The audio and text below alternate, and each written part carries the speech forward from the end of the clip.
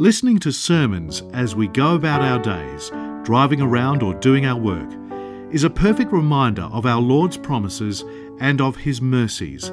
This is the mission of Upper Room Media, to make the Word of God accessible to anybody and everybody. In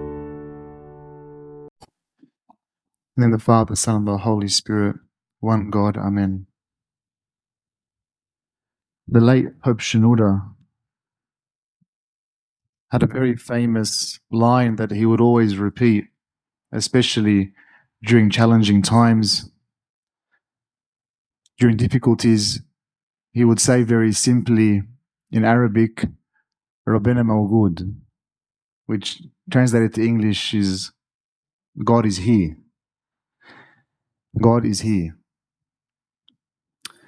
There's a priest in America, passed away, named Father Alexander Schmemann.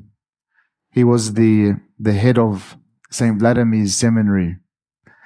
And it was his custom, as each cohort of graduating priests would graduate, he would give them an address, a speech. And as he aged, it began to be difficult for him. But the very last time that he addressed these graduating priests from his seminary, he was very frail and sick, but he still went to give them the address as they were graduating, ready to become priests. And he said to them, I came all the way here just to tell you one thing. The devil is here. Which one is correct? Pope Shenouda saying all the time, God is here. Or Father Alexander Schmemann saying in his final words, the devil is here.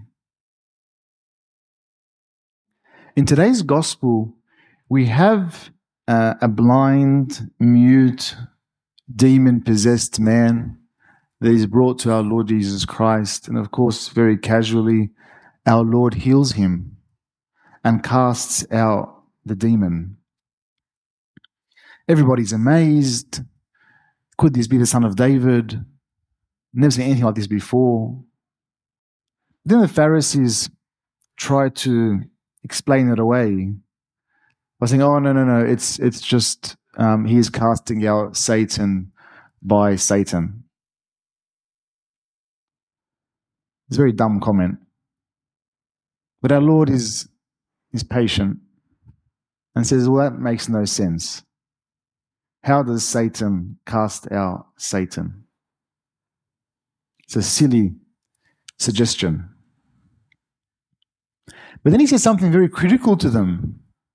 He says, that's dumb. Satan casting out Satan, that makes no sense. Doesn't even work. But if I cast out demons by the Spirit of God, surely the kingdom of God has come upon you.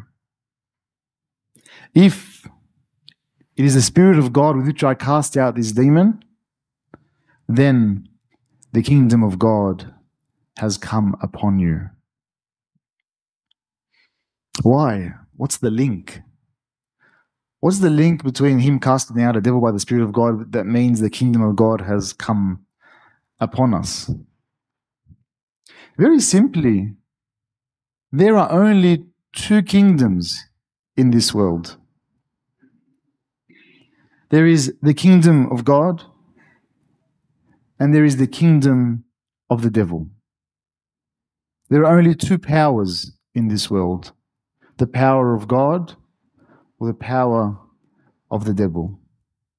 And so our Lord is saying that if I have removed the kingdom of Satan, then which kingdom has taken its place?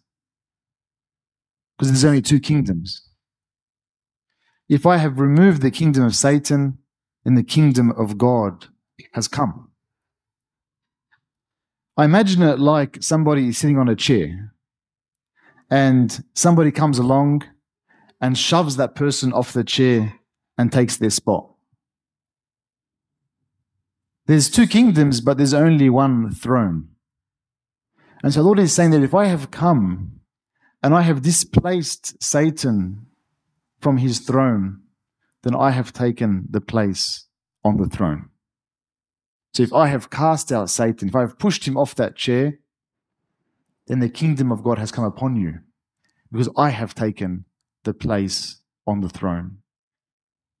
This actually is the state of our hearts, that our heart has a single throne. It cannot have multiple thrones. There's a single throne in our hearts. And there is somebody always on it. Either the devil is on the throne of our hearts, or the Lord has taken his place as king on our throne, meaning the kingdom of God has come upon you. There's a story during the reign of Queen Victoria. There was a man who lived in a village, a simple man, and a friend went to visit him, and he walked into his house, and he noticed that he had a chair hanging from his ceiling. And he's looking at this chair hanging from the ceiling. That's weird. And his friend says to him, "Do you want to know the story of why I've got a chair hanging on my ceiling?" He goes, "Yeah, please explain to me. It's very odd." He said, "One time I was just home. It was one evening, and there was a knock on my door. I opened the door. It was Queen Victoria. It was her custom to do that, just knock on random houses and share a cup of tea. But the man who owned the house said, after Queen Victoria left, I looked at the chair and I couldn't let anybody ever sit on that chair again. The Queen sat on it. So I hung it up from the ceiling." This actually is what takes place in our life. That once the Lord has come, has displaced Satan from the throne of our hearts, and has taken his place, I can't let anybody ever sit on that throne again. Our Lord says, if I have cast out Satan, then the kingdom of God has come upon you. And this answers the question of where we're going after our death. Because God's kingdom, although we sometimes think is relegated to the afterlife, that God's kingdom is somehow not here, but up there. Well, our Lord says, no, the kingdom has come upon you now.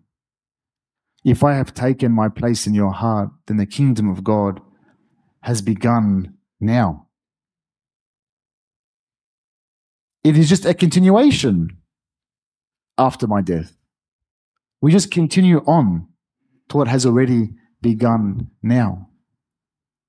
It's no surprise where we'll be going. C.S. Lewis says that. He says, after our death, no one will be surprised. No one will be like, how did I end up in hell? We'll know. Because if the kingdom of God has begun now, and as we pass through to death, it is just a continuation of what we're living now.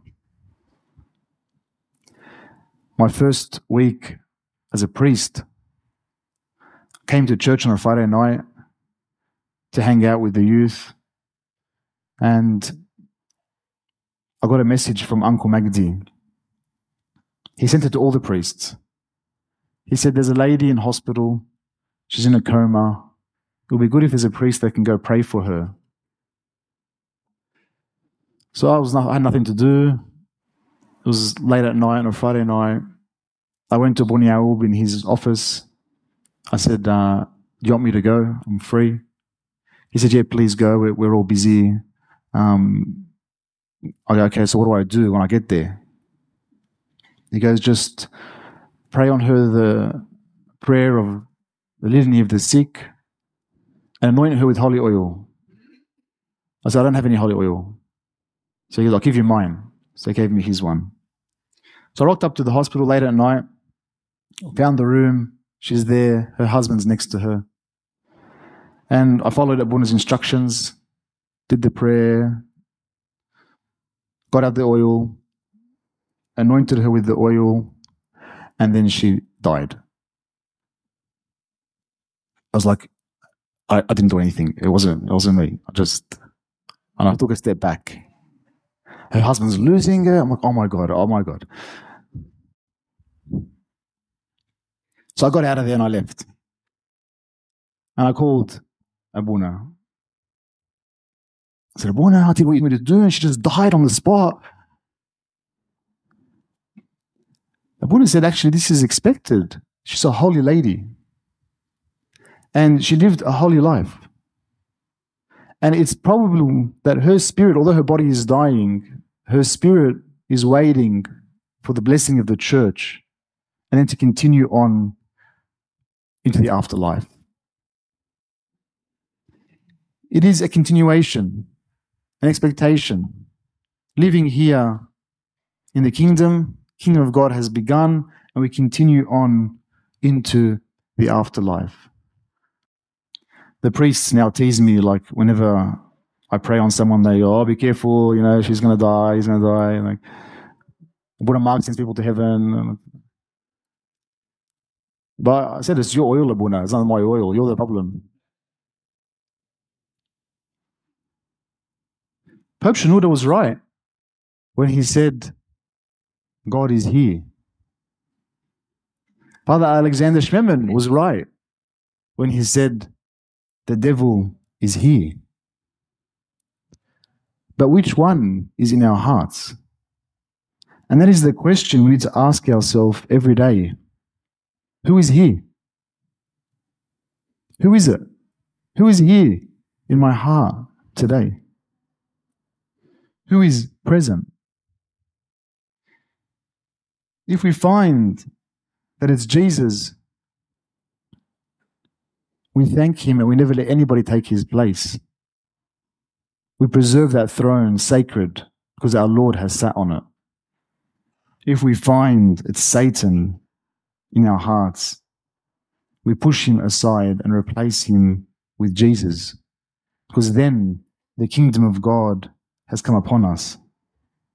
And if we continue every day asking this question, who is here, ensuring that it's Christ on our throne, then we know that this will be completed in heaven. And glory be to God forever. Amen. This talk was brought to you by Upper Room Media.